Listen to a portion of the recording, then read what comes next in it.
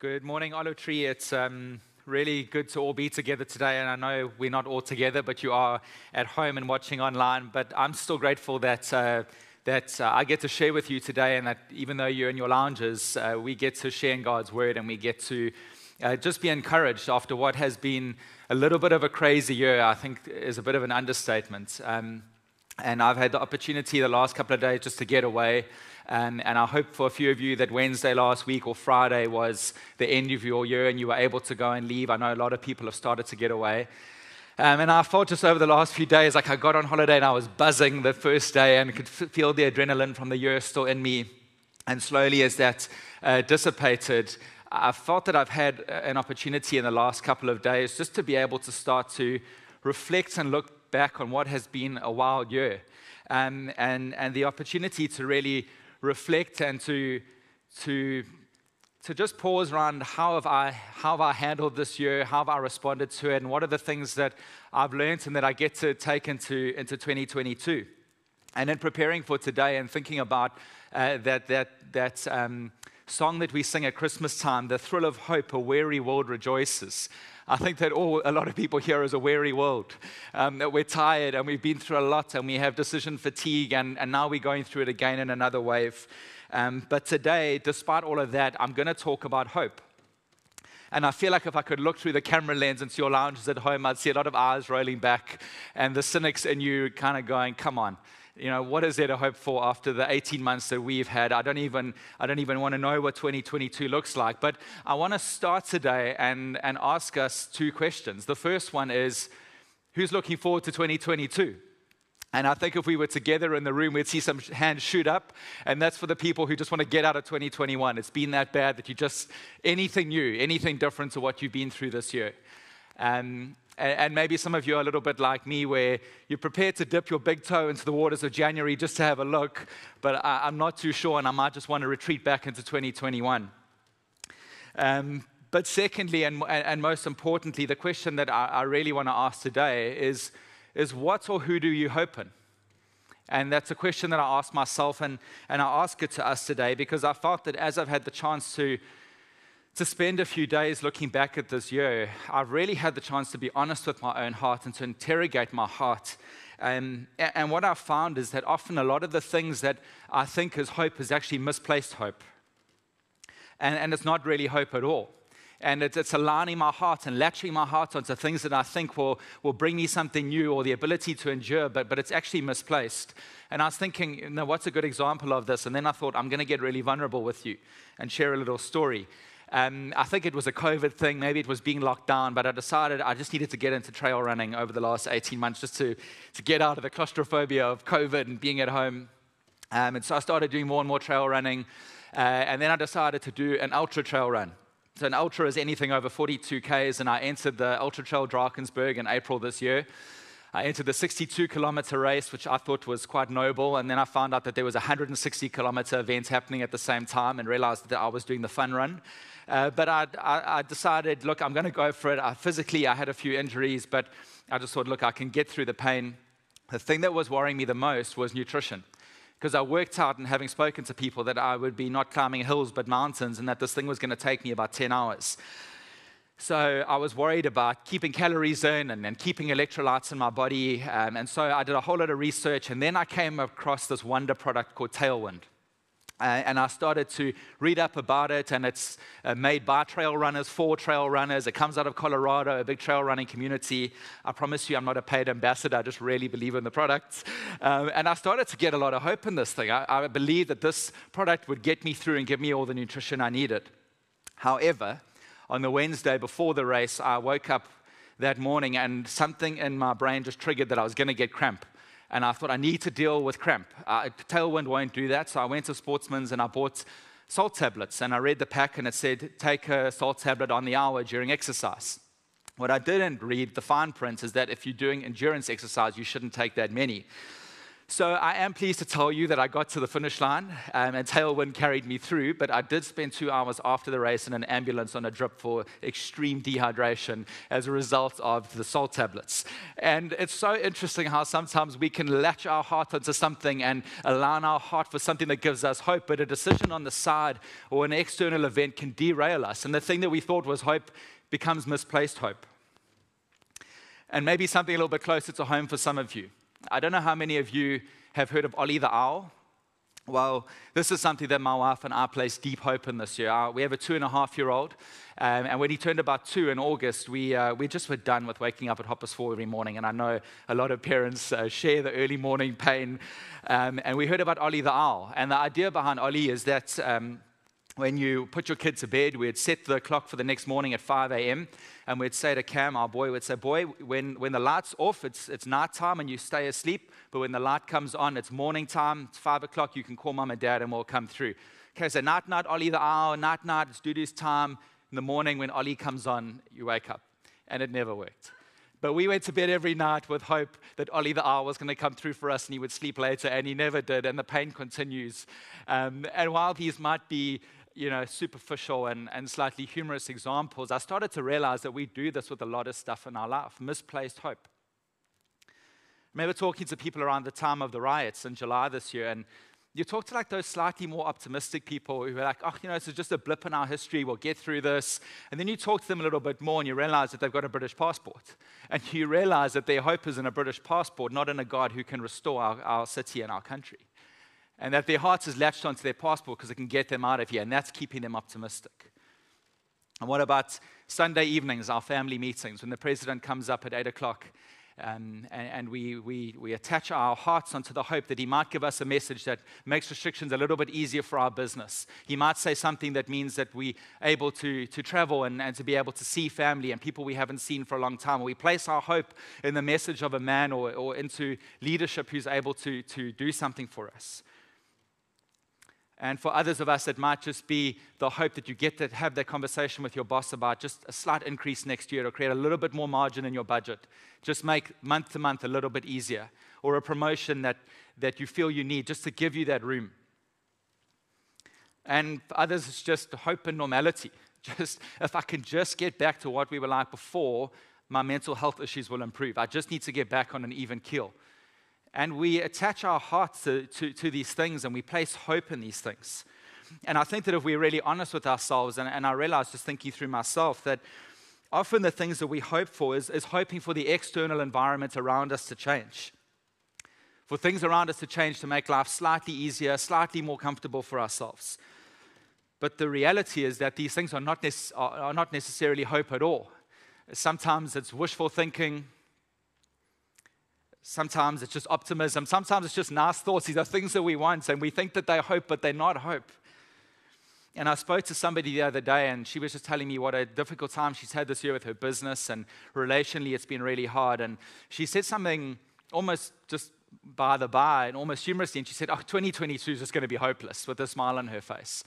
That word hopeless really stuck with me because I really thought about it, and I thought the reality is, and even for those of us who are really feeling on the extreme of your mental health being challenged, and it has been a really difficult time, that we don't go into 2022 hopeless.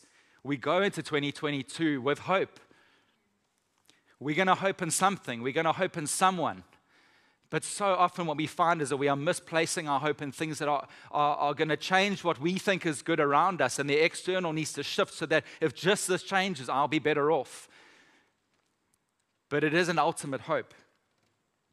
And when we read the Bible, we see something completely different. And Peter is sitting in prison, and he writes about Jesus that it is a living hope. That the hope that we have in the Bible, a living hope, is a hope of substance. It has weight to it. It is a life-giving hope. It is able to enable us to endure despite the most difficult times. In Hebrews, hope is described as an anchor for the soul.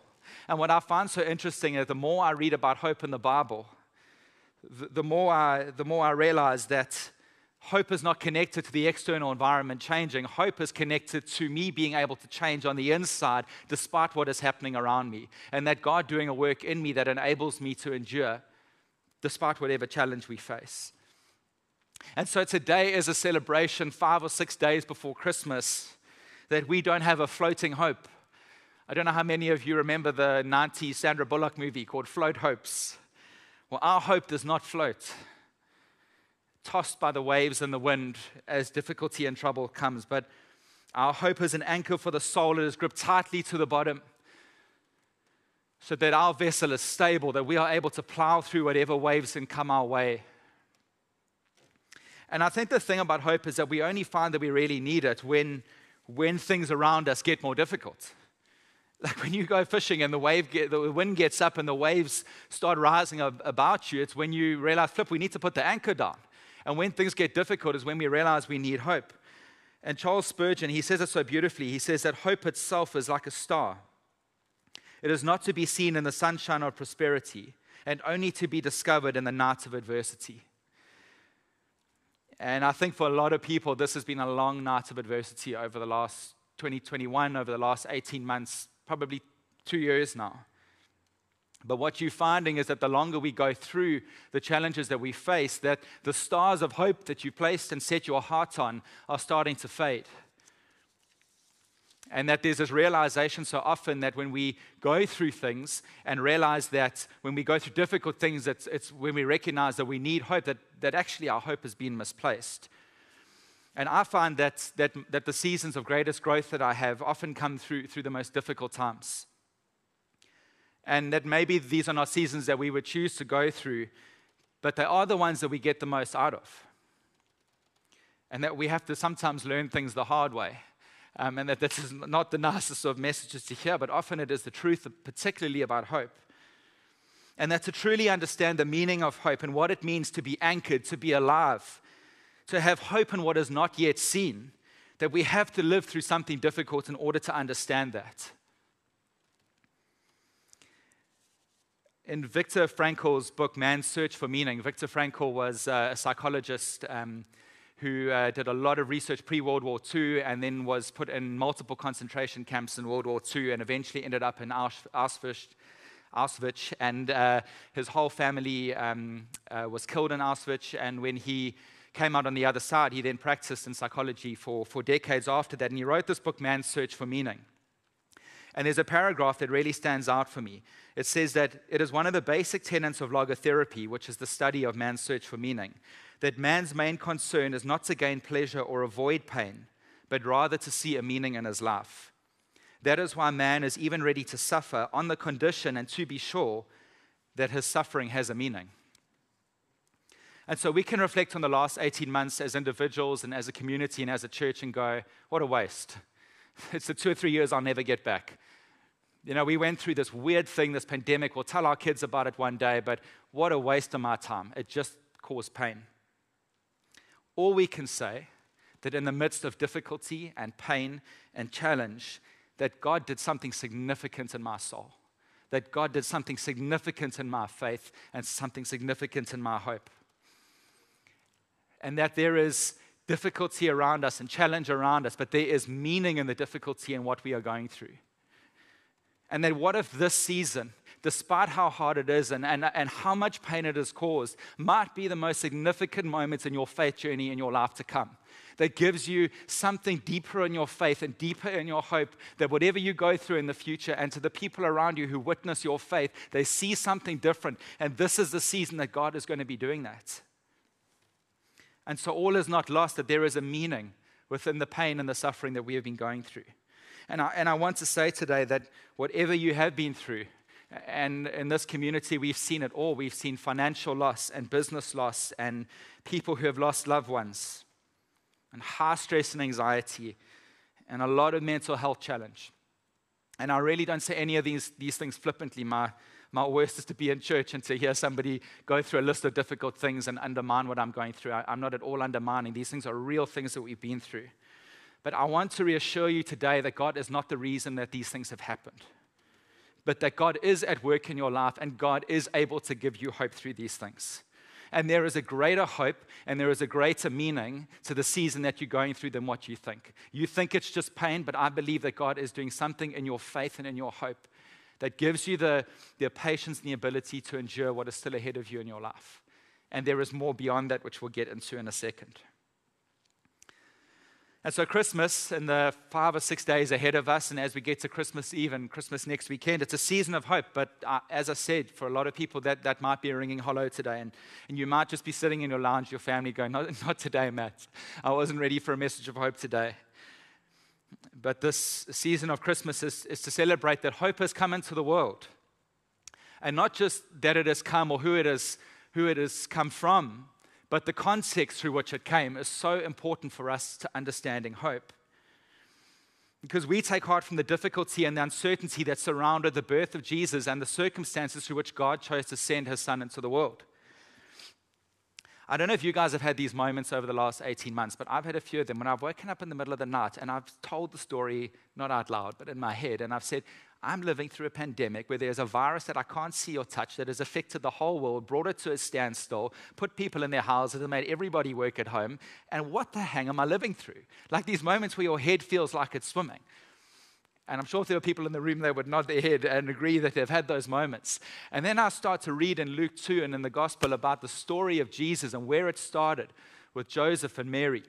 And I think about Joseph walking around, waking up in the middle of the night and going, my fiance, who is a virgin, is pregnant, and she had a baby conceived by the Holy Spirit. And what the hell am I living through? Like, we think we're living through these moments of swimming head moments, and Joseph is going, well, what is this?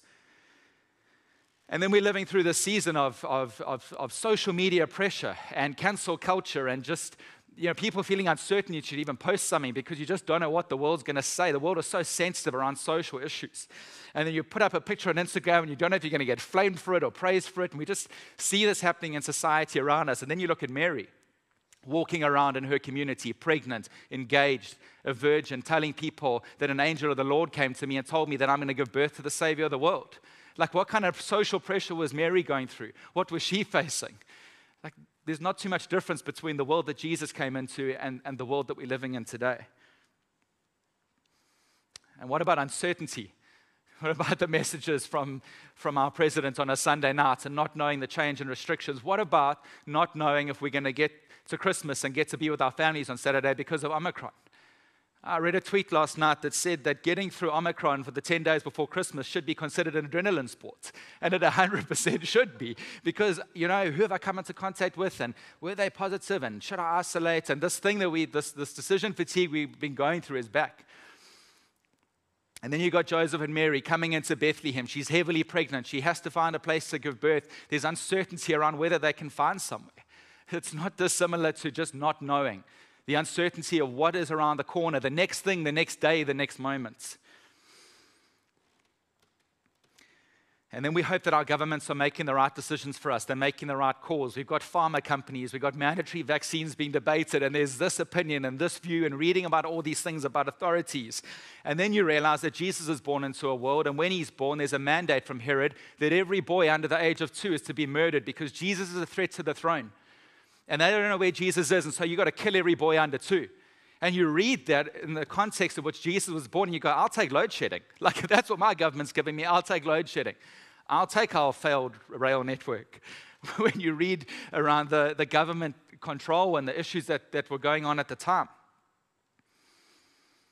And what we realize is that God did not choose to bring his son into the world in ideal and a perfect circumstances. He brought his son into the world amidst a chaotic environment. And Christianity was quite literally born into difficulty and uncertainty. And so my cautious warning to you this week is that the danger we can make as we lead up into Christmas Eve and into Christmas is that we sanitize the Christmas story and that we make it about mince pies and carols and Christmas trees and gifts at home. And we set up our little nativity scene with the animals and the shepherds and the wise men. And we think of this cuddly, family, warm event. And it is that, and it's all those good things, and celebrate those things this week. But don't sanitize the environment or the event to which Jesus came into the world and the environment that God sent his son into. Because if we don't recognize how difficult it was, we don't recognize that hope was needed. If Jesus came into a perfect world, there was no need for him. He chose to come into an environment of chaos and disorder and uncertainty because it meant that when people saw him come, they realized that he was the hope of the world. And we only know that this is a story of hope because of that environment. And it feels a little bit today with Twitter and the information overload and News 24 on our phone and just endless information, we come to the conclusion that humanity is getting worse. Things are getting worse. The world is coming to an end. And then I go to the Bible and I go backwards and I don't look at what everybody's saying is going to get worse forwards. And I see the same thing generation after generation. Human beings making mistakes and making bad decisions. And there's different times and different generations and different challenges. But it all starts to point to there being one solution and one Savior and one hope. And so there is not too much difference between the world that God sent His Son into and the world that we're living in right now. And so the same hope that was recognized at the time that Jesus came into the world is the very same hope that we still need today. And so what kind of hope do we have? We read in Hebrews 11 verse 1. It says that now faith is the substance of things hoped for. It is the evidence of things not seen. And it really is natural for all of us to go through periods of difficulty and place our hope and our faith in some kind of substance. But it's placing it in the substance that needs to be the difference for us. And I think as we look ahead to 2022, for many of us, it will just be hoping for a more stable business environment. For many of you, it will be just hope for more financial prosperity again.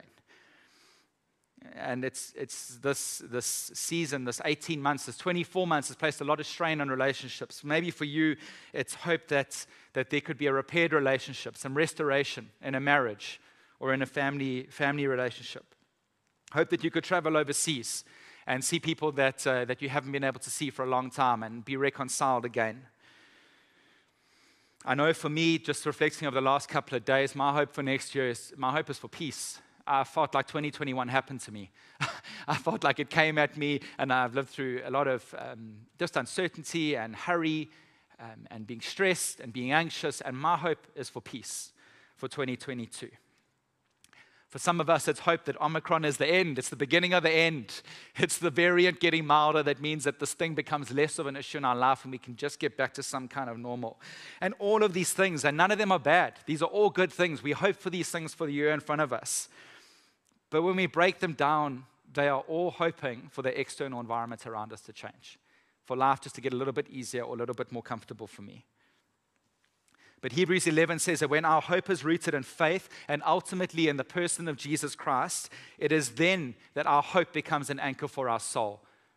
When our faith is in the person of Christ, we get an anchor to who we are and we get a living hope. Our hope goes from being placed onto things that can fall away and stars that can fade onto something that is solid, something that can carry us through.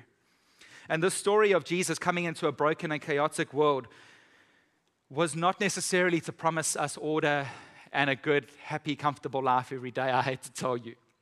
It was to promise us two things. The first was to promise us that within the chaos and within the brokenness, that there would be an anchoring of our souls, that there would be new life to deferred hopes and dreams. He's described in the Christmas story as the Prince of Peace. He's the wonderful counselor. He's the everlasting God. And He offers us something far more than what this earth can give us. The promises that we read in the Bible in Jeremiah 29:11 says, "For I know the plans that I have for you, declares the Lord. They are plans for welfare and not for evil. They are to give you a future and a hope." In Hebrews 10:23, "Let us hold fast the confession of hope without wavering, for He who promised is faithful." And in Romans 1 verse 5, "Therefore, since we have been justified through faith, we have peace with God, through our Lord Jesus Christ, through whom we have gained access by faith into this grace in which we now stand. And we boast in the hope of the glory of God." And so the promise is that whatever we will endure on this earth in our lifetime, and the challenges and the difficulty and the uncertainty, He promises us the ability to endure and to get through as we hope in Jesus to help us. And He promises us a future and a hope. He promises that He will be faithful. And He promises us peace. And I really want to encourage you that as we get a chance, hopefully over the next week or two, just to quieten in your own spirit, to just consider the things and the people that you have placed hope in, and to contrast it to what the Bible shows us, generation after generation, a God faithfully coming back to His people, restoring hope, and giving them the ability to endure difficulty time and again. And so His first promise is that whatever we go through, we will be able to endure because of him. And I do just want to say today that I don't think God wants us just to stay in difficult places either. I really believe that he is able to perform miracles in the situation that you're in right now. I believe that he can physically heal you. I believe that he can bring financial prosperity to you. I believe that he can bring wholeness to where you are in your mental health and the challenge and stress that you've had. I really believe that he can do that. And it says in Romans 1 verse 5 that when he does that we're not just going to live this difficult life, that there are times that we will break through and see some of heaven on earth. And it says that we get to have the hope of glory of God, and we get those moments here on earth.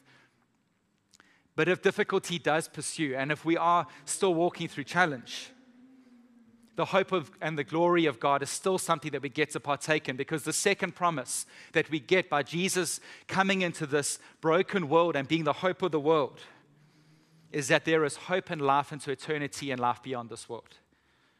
That we get the hope of eternity to look forward to. When God brought Jesus into the world, the Israelites were living under tyrannical governments, and they had been oppressed for generations, and they were looking for a political savior to come and change the external environment around them and to make things better and to bring them a freedom. And we are not dissimilar, and we look for things around us for short-term gratification and short-term relief from the thing that we're going through. And God said, yes, I can come and do that, and I can remove the short-term, and I can get rid of the environment around you, but I'm going to do something greater than that. I'm going to bring my son into the world, and I'm going to deal with the thing that stands between you and me, and that is sin. And I'm going to come and bridge the divide and be able to reconcile all man to myself. And that story started at Christmas when Jesus came into the world. And so the hope of eternity began. And in 1 Peter 1 verse 3, it's an amazing scripture about this hope of eternity. And I just want to read it slowly so that we can take it in, because it's an amazing piece of scripture. It says, "Blessed be the God and Father of our Lord Jesus Christ, that according to his great mercy, he has caused us to be born again to a living hope through the resurrection of Jesus Christ from the dead, to an inheritance that is imperishable. It is undefiled and unfading. It is kept in heaven for you, who by God's power are being guarded through faith for a salvation ready to be revealed in the last time. In this you rejoice, and though now for a little while, if necessary, you have been grieved by various trials, so that the tested genuineness of your faith, more precious than gold, that perishes though it is tested by fire, may be found to result in praise and glory and honor at the revelation of Jesus Christ." Our promise is that we have a living hope through the resurrection of Jesus Christ from the dead to an inheritance that is imperishable, undefiled, and unfading, and kept in heaven for you. That is our hope. That is what God promises in the story of Christmas. And the former Archbishop of Canterbury, Rowan Williams, said that from eternity's perspective, the birth, life, death, and resurrection of Jesus is a single event, and that started at Christmas.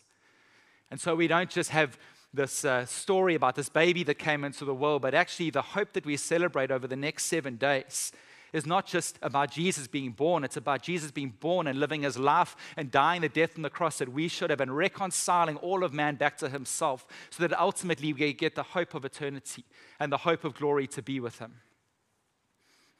And I really want you to take hold of the fact today that eternity is not a consolation prize for a difficult life that we may live on earth. It is the prize. It is the end of the ultra marathon. It's the thing that we're shooting for, that we get to be with our Heavenly Father who has come and reconciled ourselves to himself.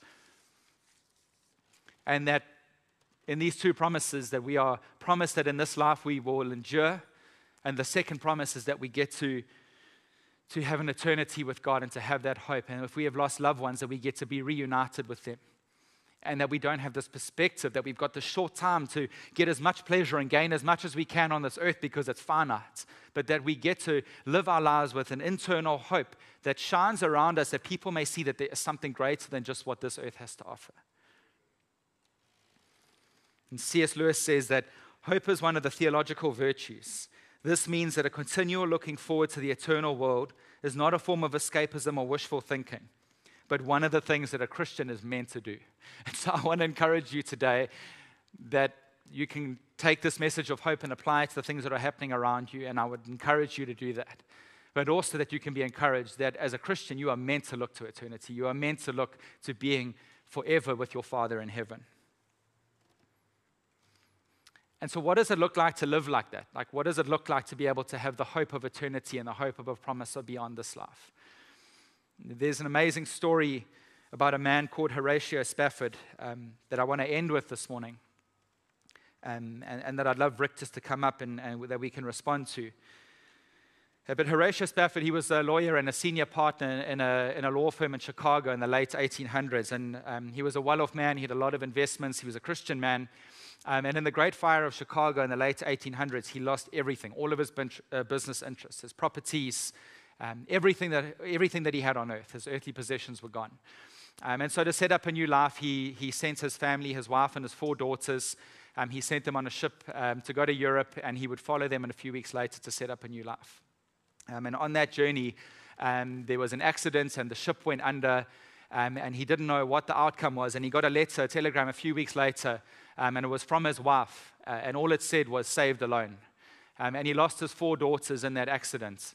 And so to be reunited with his wife and to start this new life, he got on a ship himself to go over to Europe. And it's on that journey that a man who lost all of his earthly possessions and had lost not 1 but 2 but 4 of his children in one accident was able to write the well-known hymn that we sing and will sing today, "It Is Well With My Soul." And I would love just to read through this morning the lyrics before we actually sing them with Rick, and just to listen to these words in context of difficulty that this man had been through.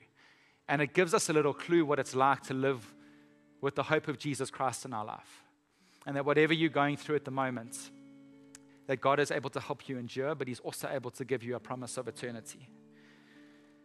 And so the lyrics of the hymn say, "When peace like a river attendeth my way, when sorrows like sea billows roll, whatever my lot thou hast taught me to say, it is well with my soul. And though Satan should buffet, through trials should come, let this blessed assurance control, that Christ hath regarded my helpless estate, and has shed His own blood for my soul. My sin, oh the bliss of this glorious thought, my sin not in part but the whole, is nailed to His cross, and I bear it no more. Praise the Lord, O my soul. For me, be it Christ hence to live. If Jordan above me shall roll, no pain shall be mine, for in death as in life, thou wilt whisper thy peace to my soul. And Lord, haste the day when the faith shall be sight, the clouds be rolled back as a scroll, the trump shall resound, and the Lord shall descend.